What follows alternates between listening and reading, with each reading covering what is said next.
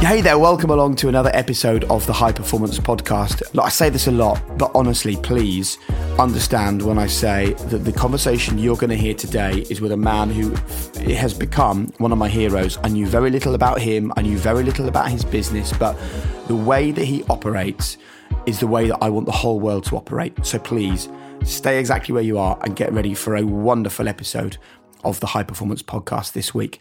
As always, a huge thanks to you for being involved in the podcast. The fact that you talk about it and share it on your social media accounts, guys, is making all the difference to us. We've had an amazing number of downloads and listens and subscribes just recently. It is really, really picking up momentum, and we're so proud of that because the High Performance Podcast, honestly, just exists only for good. So please keep sharing that good among yourselves.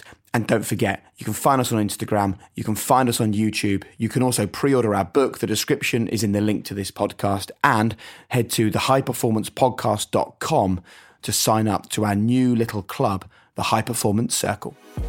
Okay, let's do it then. I'm so excited for you to hear this episode. It's an episode with empathy, love and kindness at the absolute center of it. So let's get to it. It's time for this week's High Performance Podcast. Introducing Wondersuite from Bluehost.com. Website creation is hard, but now with Bluehost, you can answer a few simple questions about your business and get a unique WordPress website or store right away. From there, you can customize your design, colors, and content. And Bluehost automatically helps you get found in search engines like Google and Bing. From step-by-step guidance to suggested plugins, Bluehost makes WordPress wonderful for everyone. Go to bluehost.com/wondersuite.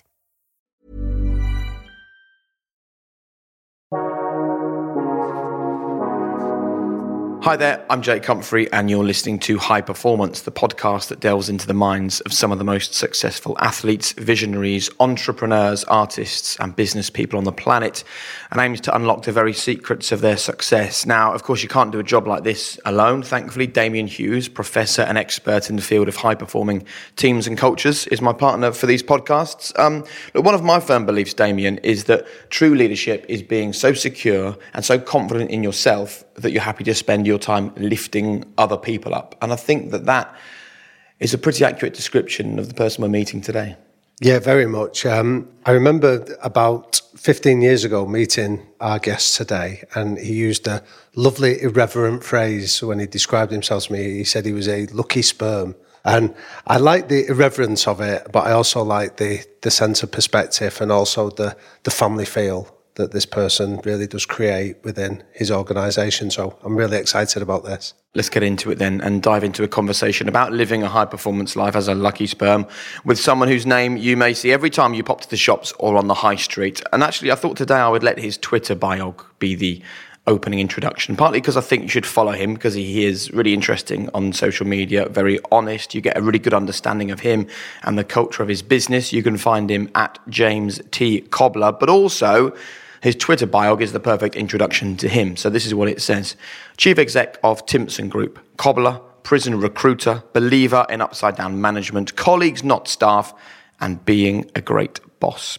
So welcome to the High Performance Podcast, James Timpson. Thank you very much. Nice to have you with us. Look, we'll start as we always do with the first question. What, in your eyes, is high performance? What I try and do is to be the best at everything we do. And a lot of those things are quite subtle, often things that you can't see. It's how you feel. And what I want is to have the perfect business. And I know I'll never have the perfect business, but what I'm trying to do every day is to get to a position where it is faultless and it is better than any other business can be. And every shop I have is better than anybody else's shop. And the colleagues I work with are the best colleagues that anybody can get, and they're happier than anybody else's colleagues are. We'll talk about some of the big things because, as I mentioned at the top, you recruit people out of prison and you're a big advocate for when people have served their sentence, letting them live their lives again, and Timpson's help a lot of people to do that. You obviously invest in your staff. These are sort of huge gestures that you make to show people the kind of business you are. You believe in paying your taxes fairly, all that sort of stuff. But I am interested in the subtle stuff. What are the little subtle things that are in your daily life that help you to run your business really well that perhaps we don't know? I think I'm quite an emotional person, and I'm really sensitive to how people feel. So from whether it's you coming into my house, or someone coming to the office, or a customer coming into our shop, it's really important to me that people feel good about it. And emotional intelligence is something that can often be lacking in business and in lots of other areas of performance. And for me, I don't pay Premier League wages. We run a retail business. We have colleagues who work in warehouses. They're amazing people. They work incredibly hard. But the reason why people come to work is not just pay. It is because there is something about our culture that makes them want to come to work and perform, and it makes them feel that they are part of something. And culture is what really excites me, partly as a business owner, partly as someone who thinks that we can all exist in a world where culture empowers everyone and lifts all of us up. So let's talk about your culture then, upside down management. So was this something that came from your dad or came from you? How did it first begin? Sort of a combination of lots of things. Like most sort of good ideas, it's been in a melting pot for some time.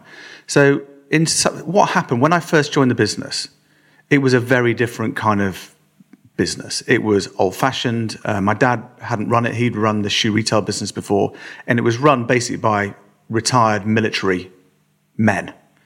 And so it was just do as you're told, follow the orders, go home.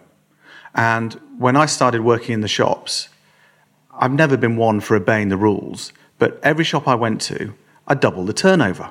And I'm not the best shoe repairer or key cutter at all. I'm enthusiastic, I can sell, I can get people motivated. But it's because I broke the rules and could do whatever I wanted because I was the boss's son. And literally every shop I went to, I was doubling the turnover because I was doing deals, I was giving stuff away for free, I could phone the warehouse and they'd send me anything I wanted because I was the boss's son. And I thought, this is not right. If I can do this, why can't everybody else? But everyone else had to obey all these rules, which are actually stupid rules that stopped the sales coming through. And I also read some books that had a real impact on me, just about leadership and how certain companies were run. The Richer Sounds business was probably the most impactful on me, and Julian Richer today is one of my very close friends. But also, I was a bit of a geek, that I used to read articles in newspapers about businesses that I thought were interesting and books I'd read and things I'd seen on the TV. And I'd just write to these chief execs and owners to say, can I come and see you for the day and follow you around?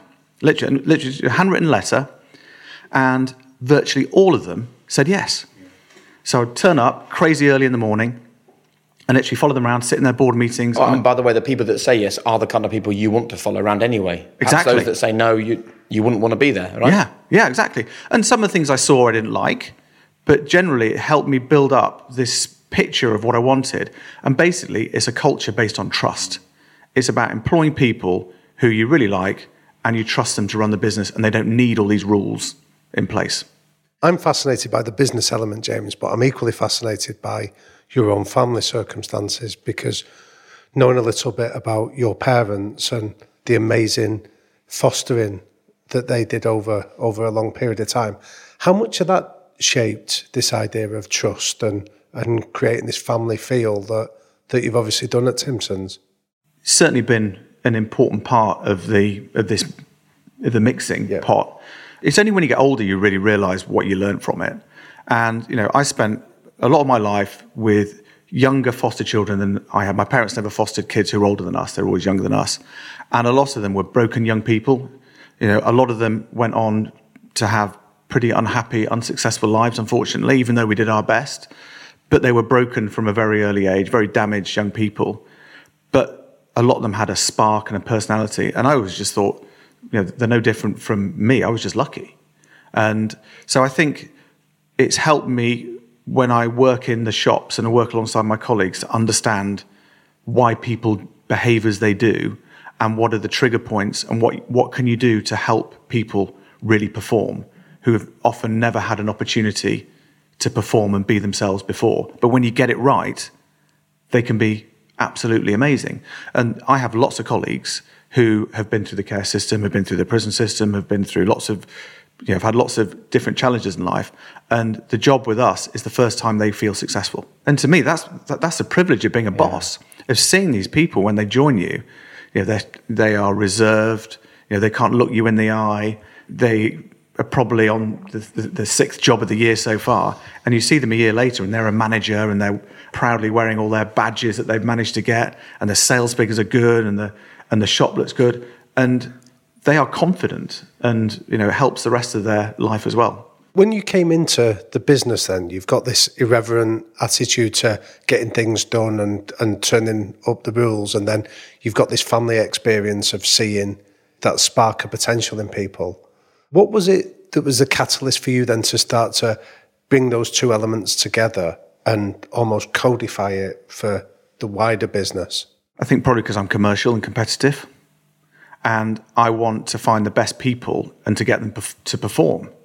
And when you realise you can find these people who no one else has found before, and they become like exceptionally talented people. I probably have 3 or 4 colleagues who even now WhatsApp me 6-7 times a day, and they're either really, really high or they need a lot of support. And I'm okay with that. That to me is part of leadership, about helping people who often extreme people who have challenges with mental health or anything. But I love helping them get up to where they want to be. But we have 4,500 colleagues, so you get a real mix of talent and background and challenges. But it's about how can you find a way for them to be their best. And I think lots of organisations just try and dumb it down. Just do this like everyone else has to do and go home. And that's not the kind of thing I like. I think, though, that some people will look at the way you run your business and how you empower people, and they'll go, well, we're only a small business, so we can't do that yet because we haven't, got the turnover or the size or the scale of Timpson's. And then big businesses will look at what you do and go, well, we can't do that, can we? Because we're such a huge business, we've got thousands of staff, we can't possibly instill a culture like Timpson's have got. So often people will look for the excuses not to do something. But I think what you're basically saying is, regardless of the size of your business, this is a culture that doesn't judge people, it empowers people, and that is the kind of that's the secret superpower to Timpson's success. Yeah, and it amazes me how many organisations try and control everybody and have loads of rules in place. And I can see how it starts off, but it's all for a good reason, because something goes wrong. So when something goes wrong, you've got to have a guideline to stop it going wrong again. But then a guideline becomes a rule, and then there's rules and rules and rules and rules. And then you have an organisation where people just turn up, and just as long as you follow the rules, you get paid and you can go home. But those rules stop you being innovative. They stop people being themselves, and that ends up costing you way more money. So I'm really commercial, and I know in our business the best way to make as much profit as we can is to trust people, because then you don't need all this middle management in place to check and stop people doing things. So we get a lot of teachers listening to this podcast because they find it really useful for working with children. We get a lot of business owners and business people as well. They will be listening to you now going, hold on a minute, you can't run a business without rules. So do you run a business without rules? We have 2 rules. Yeah. First one is you put the money in the till, which is an essential part of retail. And the other is you look the part, which is the common sense things, which is you look smart, you open up the shop on time, you're nice to people, you don't smoke in the shop, you don't eat in the shop, and you don't have your friends hanging around in the shop all day. Apart from that, do whatever you like. Literally, whatever you like. Give things away for free, order whatever stock you want, do deals, do promotions. I don't care. I trust you to run the shop. So then how do people not join your business who just sort of want to take the piss and have a laugh? Because what you find is that when you trust people, they want to conform. If you give lots of people rules, they want to rebel. So what we do is we're very, very clear on our 2 golden rules. So if you break our 2 golden rules, we're not happy. We come down pretty hard. But the rest, you go for it. And what we find is that creates a huge amount of loyalty, because people are trusted and people feel that they are running, quite rightly, their own business, because they can be innovative and they can do what they like. They can react to customers in whatever way they want, and that gives people satisfaction. So how much freedom does someone in a Timpson store have? So if you're working in the shop in Norwich, a customer comes in, they want 25 keys doing, and they've only got 80 quid in the budget. Fine, just do it for 80 quid, even though it should have been 120 quid. You can phone up the warehouse, order whatever you want. They won't say no. They won't say why. Even if you got it wrong, that's fine, because I know you will learn if you get it wrong. You can do deals, displays, you can do whatever you want. You can decide when you're going to take your breaks. Doesn't matter to us. So what is the interview process then for making sure you get the right people in your stores who react positively to empowerment? Because I know there'll be business people listening to this who think, I want these kinds of people in my business. How do you get the right people? Okay, so for us, a CV, complete waste of time. Right. All we're interested in is what's your name and what's your phone number. Literally, we don't even read it, because all we're looking for is something that you can't find on a CV, which is personality. So we want people who are fun, interesting, engaging, sparky, quirky, a bit odd, perfect. You may be the world's best shoe repairer or dry cleaner, but if you're miserable, lazy, dull, or moody, we don't want you, because colleagues don't want to work alongside you, and you won't get our culture. So we can train anybody to repair a watch or cut a key, but I can't train someone to have a different personality than they have. So what we've learned over the years is it's just about personality. So if someone comes along who's worked for a competitor, probably don't want them. I'd much prefer someone who's just left university or has been made redundant from another job or just left the army or whatever, who's got that spark, and that's what we'll invest in. So would you tell us about the Mr. Men recruitment? I call it the Mr. Men one of the cartoon images, and you let people do that, because I think that'll be interesting for people to hear about. Okay, so if I'm interviewing you for a job in a shop or in the office or whatever, I'm not sure I'd employ him, to be honest. No, I'm unemployable. I accepted that years ago. Then we have a chat for about 15, 20 minutes. I'm just trying to work out your personality. So I'll ask you about your hobbies or whatever. And then when the interview's finished, we have a little sheet which just ticks the kind of personality that I think you are. Okay? So after you've gone, I'll tick, were you happy, fun, interesting, engaging, all that sort of stuff? Or were you a bit quiet, a bit disengaged, whatever? And if you're in the personality box that we like, I'll offer you a job. And who does those interviews? Our area managers and their sort of support team do it. So we do a lot of training on how we do interviews, because to us, this is absolutely vital, because we want people who are a 9 or a 10 out of 10. So we want to have the right personality, and the way we describe it is a 9 or a 10 out of 10. So in any organisations that you work in, we can all spot a 1, 2, 3, 4 or 5, because they're just not right for us. They may be brilliant for something else, but they're not right for us. The danger zone is 6, 7s and 8s, because they're okay, but their best isn't good enough for us. And I feel as a leader that I have a moral obligation to make sure my fantastic colleagues work alongside people who are as fantastic as they are. So that's why we only want people who are 9 or a 10 out of 10. If someone's an 8, we'll give them every opportunity to improve, because there may be other issues behind the scenes. There could be problems away from work. I mean, in fact, some of our colleagues who are 10 out of 10, sometimes they'll go completely off the boil. They'll have, in maybe a couple of years, they're just not performing, not happy, not themselves, withdrawn, and it's often because there's a problem outside of work. So we take it as our responsibility to try and help them get back up there. But how ruthless, though, do you need to be when people don't fit? You know, Damien has written books about high-performing cultures, and he uses FIFO, fit in or F off. And I see on your website you say goodbye to drongos. So when someone is a drongo, how ruthless do you need to be to make sure that the culture of Timpson's doesn't get undermined? Okay, the way we just sort of describe in our business, no one ever leaves us. They just find their happiness elsewhere, because they won't be happy within our culture because we don't think they're right for us. They may well be right for someone else, but they're not right for us. And coming back to this point I said before about it's a moral obligation to make sure you only work alongside amazing people. So it's the leader's job to make sure that those who aren't good enough have an opportunity to improve, or they go. But the way we do that is through kindness. So we have, bizarrely, lots of colleagues who thank us for the way they left, because we've helped them leave, we've helped them retrain, we've given them lots of guidance and stuff, but we're honest. And we say, I'm afraid your best isn't good enough for us. And I'm okay with that. You know, I want to run an amazing business, and I want to have amazing people. And to do that, you've got to be selective. How many staff do you have? We have 4,500. See, this is what I can't quite get my head around yet. 4,500 staff, and it feels to me like at the core of what you do is kindness, right? Is looking after your staff and empowering your staff. Almost everyone will think to run a business that size, that successfully, you need to be ruthless. And you're proving the absolute opposite of that in this conversation. But we're pretty tough when we need to be. Right.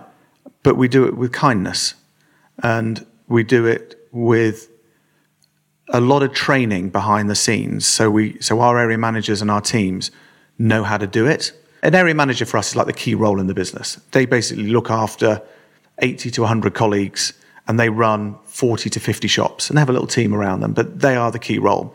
And every year we have a thing called the Happy Index, which is a colleague satisfaction survey. And lots of businesses, you probably have them in various things, hundreds of questions. How do you feel about this? How do you feel about that? All this sort of stuff. And we just have one question, which is on a scale of 1 to 10, how happy are you with your area manager or your leader? And that is the only way we judge how the area manager performs each year. I'm not really interested in how much profit their shops make. I'm not interested in their sales. I'm not interested in their margins or anything like that. I'm interested in the Happy Index, because it's their job to be the best boss their colleagues have ever had. And I mean, last year, we had 9 area managers score over 95%, which is pretty good. And they're tough. These aren't men and women who are pushovers. They are direct and kind, but they know that the motivation for them is they have to perform in the Happy Index. And to do that, we need to give them all the tools to be kind. So these area managers then seem central to the whole culture. How important is it that they come up through the shop floor? Every area manager started off working as an apprentice and comes up because they've got to get the culture. Yeah. Whenever we do an acquisition, so over the last few years, we bought, for example, like Johnson's Cleaners, and we took on their area managers. We have 4 of their area managers who are now area managers for us, and they're doing really well. But culture change takes 5 years, so people really get it. And we're sort of 4 years in.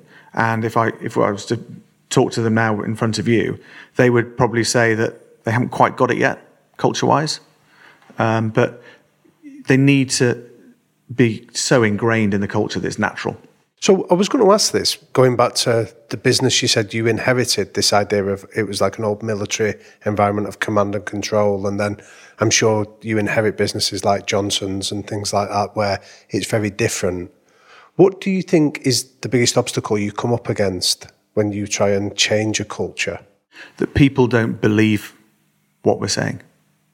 So one of the first things we always do when we take over a new business, and not all the businesses are small businesses, is they always seem to have a time clock. When you go to the office, you've got to clock in and clock out. Switch it off. Because if you can't trust people to arrive to work on time, I mean, sometimes, we all have to be late because of a problem with kids at school or roadworks or whatever. So always switch off the time clock. And then I just talked about the culture and what are our values and what's important to us. And they just look at you going, just don't believe you. Because, it just doesn't it just sounds too good to be true. Yeah. So that's why it just takes time, and we've got to be consistent in the messaging and delivering on the things that we talk about. So we try and switch on all the colleague benefits straight away. Can you just run through those for us? Because I think people listening to this pod will not be aware just how deep and varied those colleague benefits are. Okay, so as I said earlier on, the wages we pay are not crazy wages, but colleagues earn a pretty good commission in the shops, and our colleague turnover level is very, very low. Compared to most retailers, we're on about 14%, which is low. But what I've learned over the years is the best money that we spend is on the benefits that colleagues get on top of their wages and their bonus. And again, a lot of these ideas I've nicked off other people. All the books I've read and books probably you've read as well, and people you meet, just nick these ideas and go, let's just give it a go. And I never ask the finance team how much it's going to cost, we just do it. So probably the main one is everyone gets their birthday off as an extra day off. We have pet bereavement days. When you become a grandparent, you get an extra day off. When your kids have their first day at school, you get an extra day off. So we do things like around days off. We have 20 holiday homes where colleagues go and have a free holiday. There's lots of other things we do, like sort of scratch cards and celebration events, long service events, and just sort of subtle ways. We've got a lottery, so every week someone wins $1,000. Introducing Wondersuite from Bluehost.com. Website creation is hard, but now with Bluehost, you can answer a few simple questions about your business and get a unique WordPress website or store right away. From there, you can customize your design, colors, and content. And Bluehost automatically helps you get found in search engines like Google and Bing. From step-by-step guidance to suggested plugins, Bluehost makes WordPress wonderful for everyone. Go to bluehost.com/wondersuite. Hey, look, as you know in High Performance, we love to highlight businesses doing things a better way. That's why we're proud to partner today with Mint Mobile. And when I found Mint Mobile, I had to share it with you. They've ditched retail stores and all the overhead costs and passed those savings on to you. Right now, Mint Mobile has wireless plans starting at $15 a month. That's unlimited talk and text plus data for $15 a month. And for me, those numbers are fantastic. I've been paying way more than that for my whole life. So if you hate your phone bill, Mint Mobile can offer you premium wireless for just $15 a month. All the plans come with unlimited talk and text and high-speed data delivered on the nation's largest 5G network, and you can choose from 3, 6, or 12-month plans. Say goodbye to your monthly phone bills. So to get your wireless plan for just $15 a month and get the plan shipped to your door for free, go to mintmobile.com/HPP. Cut your wireless bill to $15 a month at mintmobile.com/HPP. Additional taxes, fees and restrictions apply. See Mint Mobile for details. Today's episode of High Performance is in partnership with MindLift, and many of you may have heard already that in 2023 I decided to give MindLift a go, the neuroscience-based personalised brain trainer to improve your focus and your relaxation. So I popped on the headband, I downloaded the MindLift app and connected to my own personal neuro coach. And look, because of my job as a podcaster, I get to experience so many different things that people tell me are going to benefit my life. And in all honesty, once I started using MindLift, I just found that I felt sharper, my focus was better. And I think something else that you can't necessarily feel is that it offers an improvement for overall brain health. I also was really reassured by the fact that this is trusted by clinicians around the world. I know for a fact it's used by top athletes. I've spoken to some of them about how much they love it. And the fact that the whole experience is customized by your own neuro coach, I think just makes it really smart. So if you want to get involved and you're interested, now is the time with a $40 discount exclusively for you. And if you want to get $40 off your first subscription, just go to mindlift.com/highperformance. That's MYNDLIFT.com/highperformance. I've got your Twitter up here talking about your the things that you give your staff. You tweeted a few days ago. For a start, you spoke about your birthday. I've given myself a written warning. All Timpson's colleagues get their birthdays off as an extra day off, but I've sneaked to see our area manager. I mean, they had 5,000 people liking that message. And then there was one further down here, which I thought was brilliant, and it really resonated with people. This is what you said. If you find our shops a bit short-staffed this week, I'm sorry. We have a colleague benefit where you get an extra day off when your kids have their first day at school. So a number of colleagues are doing a very special job away from their shops, liked by over 80,000 people on social media. That went mad, that one. Yeah, it did. But I wonder whether that's also a really important part of your culture, is making sure that your customers understand that you do these things, so that actually, before they've even had the service from Timpson's, they're more likely to enjoy the service because they know that you, as a big business owner, are looking after the people at the coalface. I think you're right. I think it's becoming increasingly important the way people decide how they're going to spend their money. And so in our shops, we don't have graphics saying, buy this and you get another one half price. We talk about our culture. So we have graphics that say, we pay all of our tax and we're proud of it. We don't do any funny schemes. Because I actually think from a customer's point of view, that's probably more important. See, that made me want to come in. I didn't know that before today. And obviously there's choices when you go to shops. I saw that bit about the tax, and that for me is enough to now use Timpson's rather than somewhere else. And it amazes me that other companies just don't get it. Yeah. I mean, lots of customers walk into our shops. They see the financial element rather than the benefit element. Do you know what I mean? They see the cost of everything and not the value of it. Mm. And let me be clear, I'm really commercial. And I run the business like this because I believe it. I think it's really important. But I also think it actually helps us make the most amount of money. And if I ran it like everyone else, I'd probably be in the shit by now. But we have lots of customers walk into our shops thinking that everybody has been to prison. But it's not. It's about 10% of my colleagues have got prison experience. And it was never the intention, but I think customers like the fact that they're spending money with a company that has values. I mean, I think Pret a Manger has been excellent at this over the years, talking about, with the Pret Foundation and everything. They're very they're very strong in putting it across. And I think it helps. Who supports you in this, James? And what I mean by that is that I know the influence of your father before you in terms of running the business was really critical. So who does that for you now? So my dad's still my chairman. In fact, he was over here last night, and he's great. And he loves business, and he still spends one day a week going around the shops, and he's involved in other things. But we are completely aligned on culture and how we want to run the business. My senior team have been with me for years, and they're really good at telling me when I've made a mistake or about to make a mistake because they know me and I trust them. And I think having a team that's been around with you for a long time is a massive benefit. I'm involved in a couple of sort of business networks where I can talk freely with people who run big businesses and have similar sort of challenges. I learn a lot from that. And probably like you meet people, don't you? And I know you're asking me questions today, but I actually spend most of my life asking questions because I want to learn. But there's a famous saying in business that the first generation makes the business, the second generation builds it, and then the third generation squanders it. How are you putting plans in place to make sure that doesn't happen? You can't plan for the future too much because you just don't know what's going to happen. I mean, the last 6 months has just proven that you can't plan for every situation. But I think if your culture is strong and your values are very clear, the organisation is far more likely to stick to them and to be okay. And I'm a big believer in family businesses. I think even though it's owned by the family, there are 4,500 colleagues in our family business. And if you run a business for the benefit of a few, you will go wrong. But if you run the business for the benefit of everybody who works in the business, I think you'll probably be okay.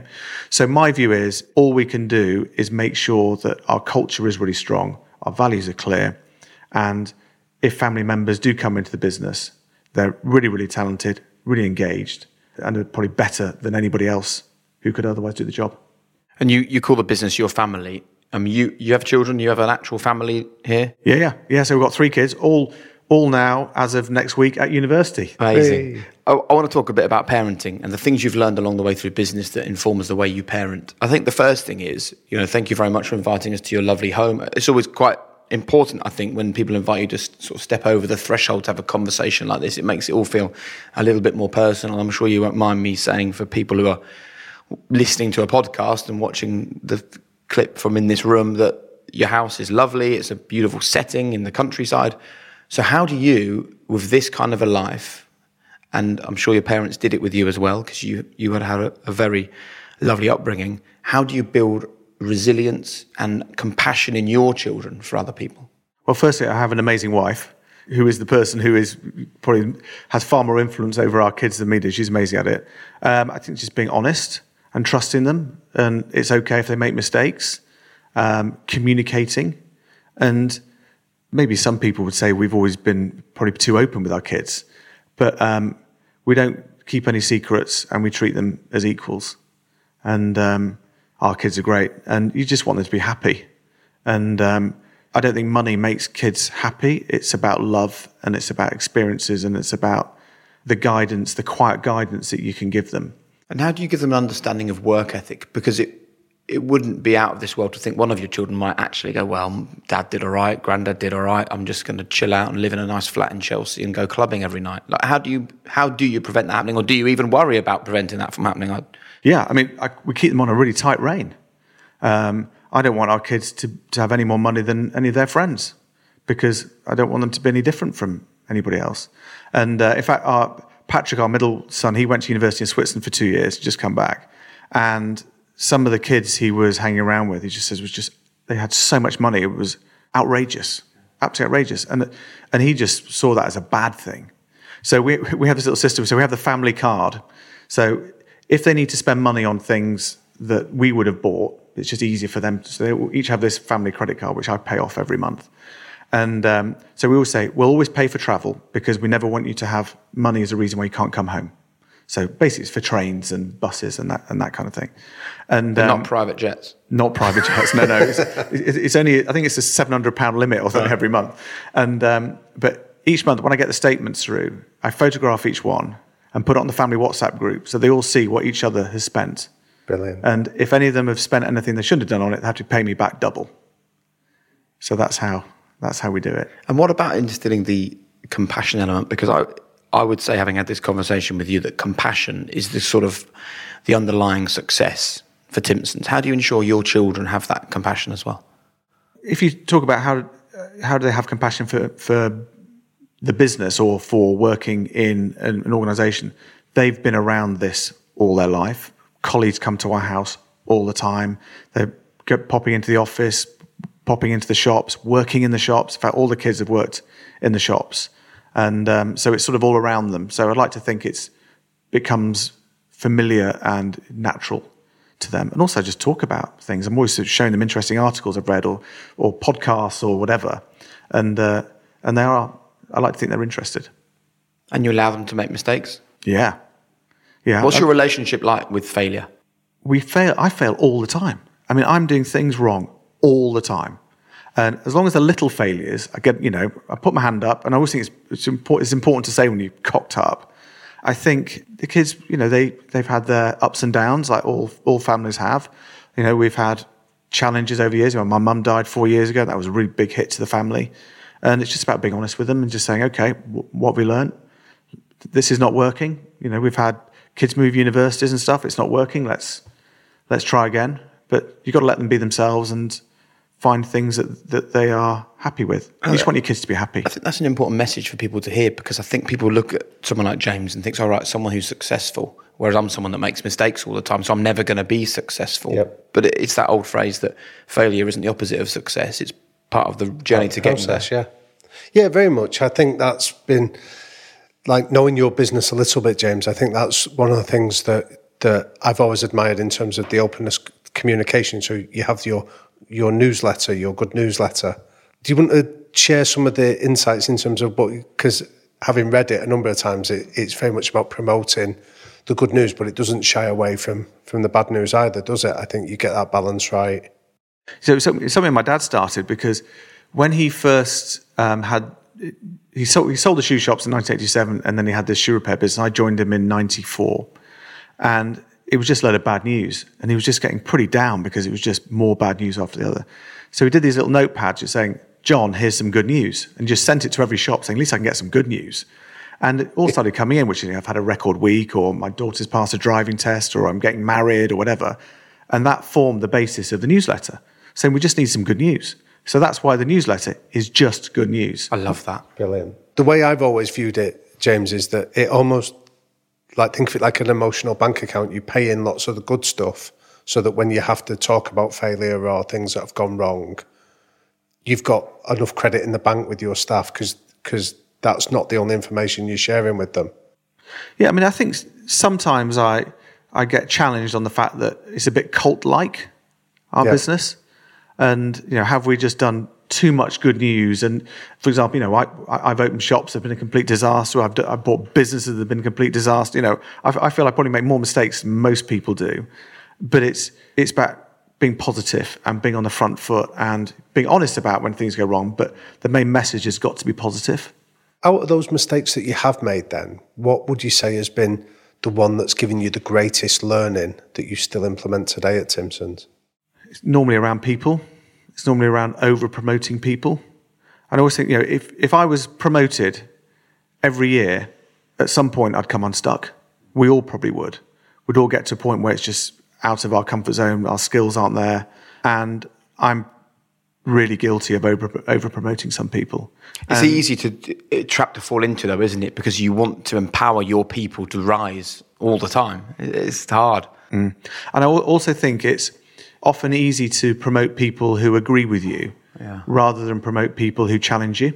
So I've learned over the years I'm much better developing people who will challenge and sometimes are pretty difficult, because they're the ones that really help me drive the business on. Isn't over-promoting people, though, until you reach a point where they start to struggle, the right thing to do? Because otherwise the alternative is not over-promoting them and not finding where the limit is for them. Yeah, you're right. But when you do over-promote someone, it's not their fault that they've got into a position where it's all going wrong. It's your fault that you've over-promoted them. So you've got to help them come back to the position where they were successful. And that's that's very delicate how you do that, because you're denting someone's pride, and it needs to be handled really carefully. What are your tricks for dealing with dented pride? If you do an investment, you buy a new business, you set up a store that fails, how do you recover from that failure personally? What processes do you go through? Well, I mean, if we look at the last 6 months when our business has been absolutely hit, we've been knocked out on the floor, it's been really difficult, because some parts of it have been exciting, some part of it has been really scary, and it's how you keep the sort of positive message to everybody. So like, even during the depths of lockdown, I was doing my couple of times a week, sometimes a video message that went to every colleague, and it's about what's going on and what we're planning for and stuff. It's like, Christ, I need to be positive for this one. Come on, pull yourself together. When you're just getting hit. And I think it's probably about being honest. And it's about, these are the challenges we've got. And if you tell everybody, I mean, I always remember the Shackleton advert, wasn't it? If you remember the Shackleton advert, which is, I'm going to the South Pole, you may not come home, the weather's terrible, the food's awful. And loads of people applied. The most applied for a job advert, isn't it? Yeah. So I think when things go wrong, you should be honest about it, but give people a vision of how you're going to get out of it. And it's not their fault. I'm the leader. I've got to take the responsibility for it.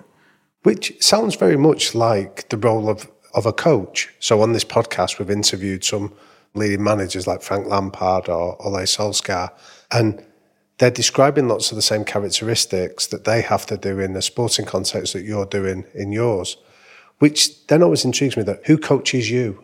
I think I probably try and coach myself, but I get a lot of guidance from the people I know, the people I talk to, the colleagues who I work alongside.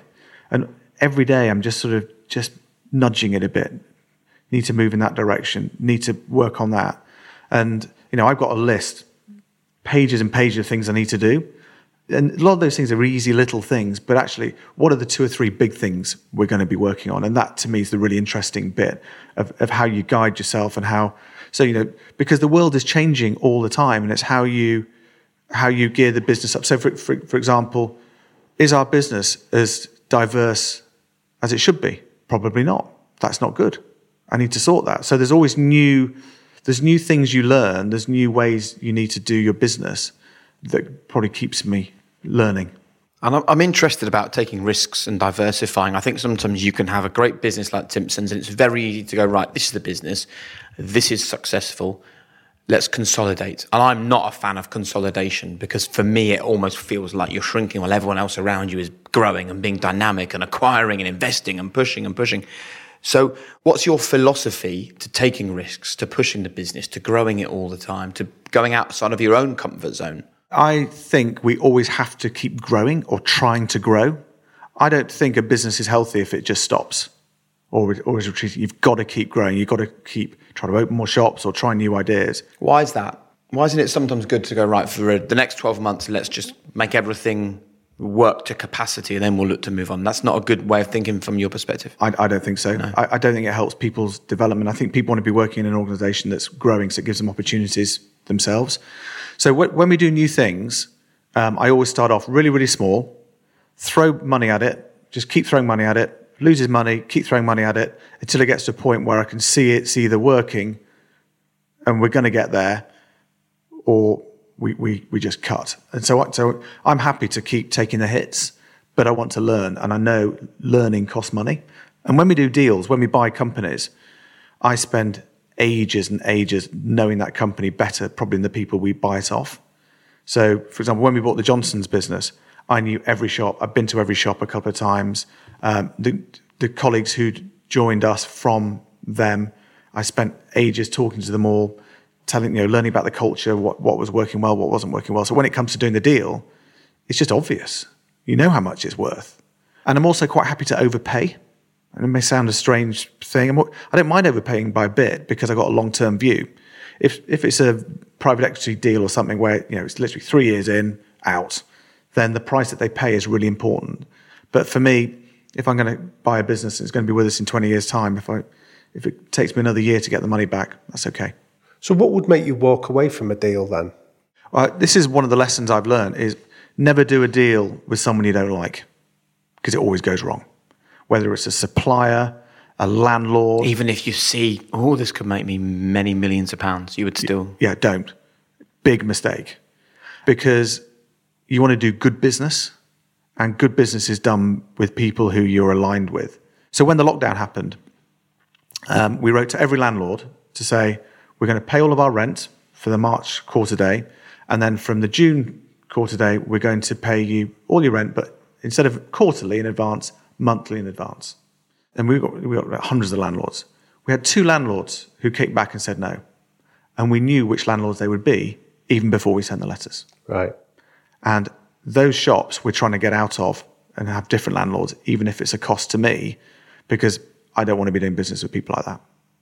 So when you look at all of the businesses that you own now, all of the businesses in the Timpsons group, and they all come with this same philosophy that you allow your staff to lead from the front, you empower your people, you look after your people, you promote them. How much of what you do is because you want to lift up and empower people, and how much is it just about making money? What's that balance for you? I would say it's 20% making money, 80% the people. And is that because if you do the 80%, the money will come? Yeah, it's weird. You end up making money if you get the culture and the people bit right, because the colleagues who serve customers and put money in the till, if you trust them and let them get on with it, they'll work it out.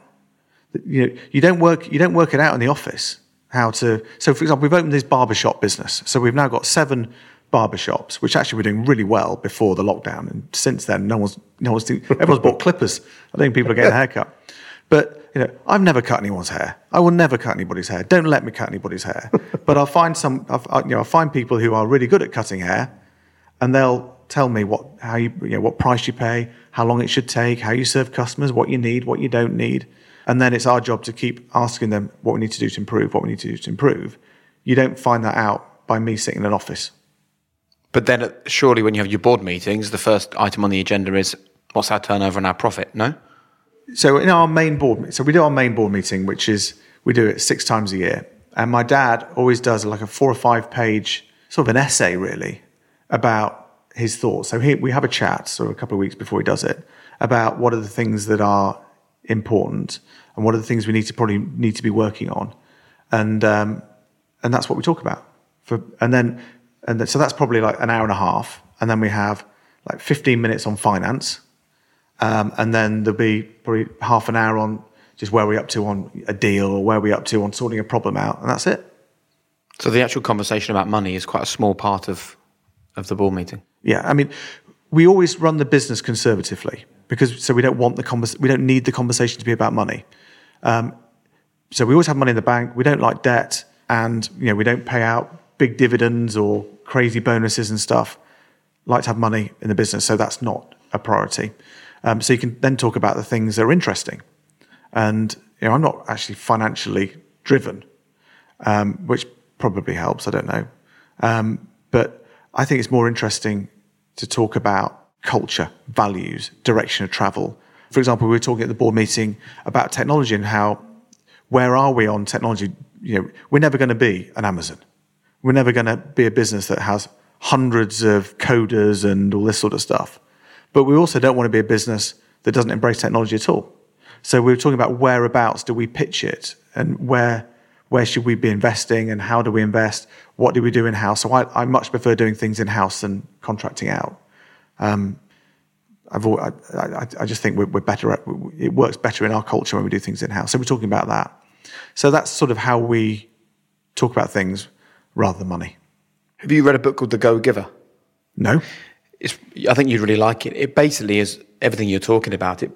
The underlying principles are basically give more than you're getting. It's not about getting, it's about giving. So offer more value to the customer or to the person that you're providing a service for than you're charging them.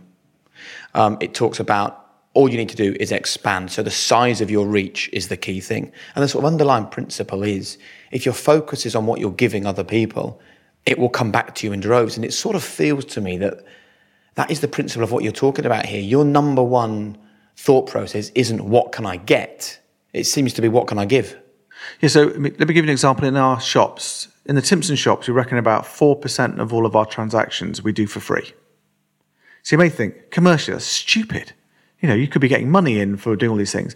But actually, I actually think it's the most profitable thing we do, because you always remember when someone's giving you something for free, because no one really does. I mean, I think Pret are brilliant at it, you know, giving free cups of tea and coffee away. I mean, I think they're on like 5%, 10% sometimes, because it creates loyalty. And I agree with you, if you give a lot, you end up getting. But there's so much of what you're saying, James, that I hear the echoes of your mother's legacy here, this whole thing of giving back and looking to nurture and help other people. How much was she involved in the business when your dad was running it? Because some of these values seem to have been inculcated both professionally and personally. She wasn't really involved in the business at all. So she was a mother, foster carer, but she did have a big influence on things in the early days about, you know, what deals my dad should do and shouldn't do and that sort of stuff. She was spot on every time. There's my dad used to have a photo of my mum in his office, and it was her hoovering our shop in Reading Asda, 662 Reading, and they just popped in and she said, this carpet is filthy. So she got the hoover out herself and was hoovering the shop and that sort of stuff. But all the long service lunches and stuff, they loved her. She's going to the office and stuff. And because she wasn't interested in business, she's interested in people. And that's what people respond to. I think maybe you are as well, though, right? Yeah, I'm a people person. Yeah. Listen, it's been lovely to sit here for the best part of an hour and just talk to you about your business and the way you operate. We always finish with some quick fire questions, and they can be as short or as long as you want them to be. What are your 3 non-negotiable behaviours that you and the people around you at Timpson's have to buy into? I like people who are kind. I like people who have a positive demeanour. And I like people who are motivated by other things than just money. What advice would you give a teenage James just starting out? I must have been a nightmare at that age. I think just ask lots of questions. Just learn, educate yourself. And business is not something you can just turn up and do. You've got to learn it. And the best way to learn it is by listening to podcasts, reading things, doing a load of jobs. I love it in the business when someone says, can I have a go at this? Give me some responsibility. So ask and push yourself, because we have some incredibly successful colleagues who are young, who are really young. And that's what's exciting. How important is legacy to you? It's important insofar as I want my colleagues to say to their grandchildren when they retire that this was the best company they've ever worked for. And they looked after them in their time of need and they had a great time. So it is important. And what is your one golden rule to live a high-performance life? Be on it. I'm on it. Organise, like you guys, I like to get things done. Energy, I'm on it. Wonderful. I've loved having this conversation with you, because I think that you are the perfect mix of someone who is clearly a driven and very successful businessman, but married to that, you have been on the shop floor literally. So you're leading from the front because you've been there. But more important to me than any of that stuff is you are leading with empathy, you're leading with emotion. And I can tell when you talk that you have an emotional connection to the people that you employ. And you don't employ 2 or 3 people, you employ thousands of people. And that is hugely admirable. And I think if there's one takeaway for people that have listened to this podcast, it is that you don't have to be ruthless to be successful. You can be kind and you can be successful at the same time. Thank you very much. Thank you. Damien. Jake. Anyone who believes you have to be ruthless to be successful in business needs to listen to that conversation with James Timpson. Absolutely. I was reminded of a quote from Howard Schultz, the guy that set up Starbucks, where he once challenged the idea that it was a coffee business. He said, we're not a coffee business, we're a people business that just happens to serve coffee. And I think when you think of Timpson's, it's not a shoe repair business or a key cutting business. It's a people business that just happens to do those processes. I also love the fact that he talks about failure and says he fails all the time. And I think you look at someone from the outside, James Timpson, worth a lot of money. His dad ran the business, also worth a lot of money. Surely they don't fail. Surely they don't make mistakes. Yet the reality is successful people fail more often than anybody else. Yep, and I think again it comes back to that relationship that they have with it. Do you take it as failure as terminal, or do you see it as feedback on the process to where you want to get to? You fail, and then it's about the willingness to confront those failures, to look at what did I do wrong, what could I do better, how would I do better again, and then go and put that learning into practice. And I think when we've gone through a global pandemic and the high street is shut down and that's where they do their business, it's at times like this that you will understand the true value of looking after your people. Yeah, very much. I think that phrase that James kept using about trust is something that when people ask me, how do you develop trust? I say, give it. And then people can only lose it. They can only, there's two options. They either reinforce it and cherish the trust that you've given them, or they can lose it. But either way, you're smarter for the process of it. And trust lies at the heart of the way that he treats his staff and how they subsequently treat their customers and the wider community they're a part of. I honestly can't thank James enough for coming on and being part of the podcast. I actually, there's a Timpson just down the road from me, and I find myself popping in there now just to chat to the staff because I feel like I understand the business. I know what they're about. I know the ethos of them, and I just think everyone, every big businessman, every shop on the high street, every small business person can just learn something from them. You can be successful and you can also be good. And I think it's such an important message. So please keep spreading the message about the things that James spoke about on today's podcast. Just a quick reminder that you can buy the High Performance book. It can be pre-ordered right now. It's coming your way at the end of the year. It's so much more than just the things that we've learned on this podcast. Damien and I are working so hard on it. We're already so proud of it, and we are really keen that you enjoy it as well. So just go to the description in this podcast to pre-order the High Performance book.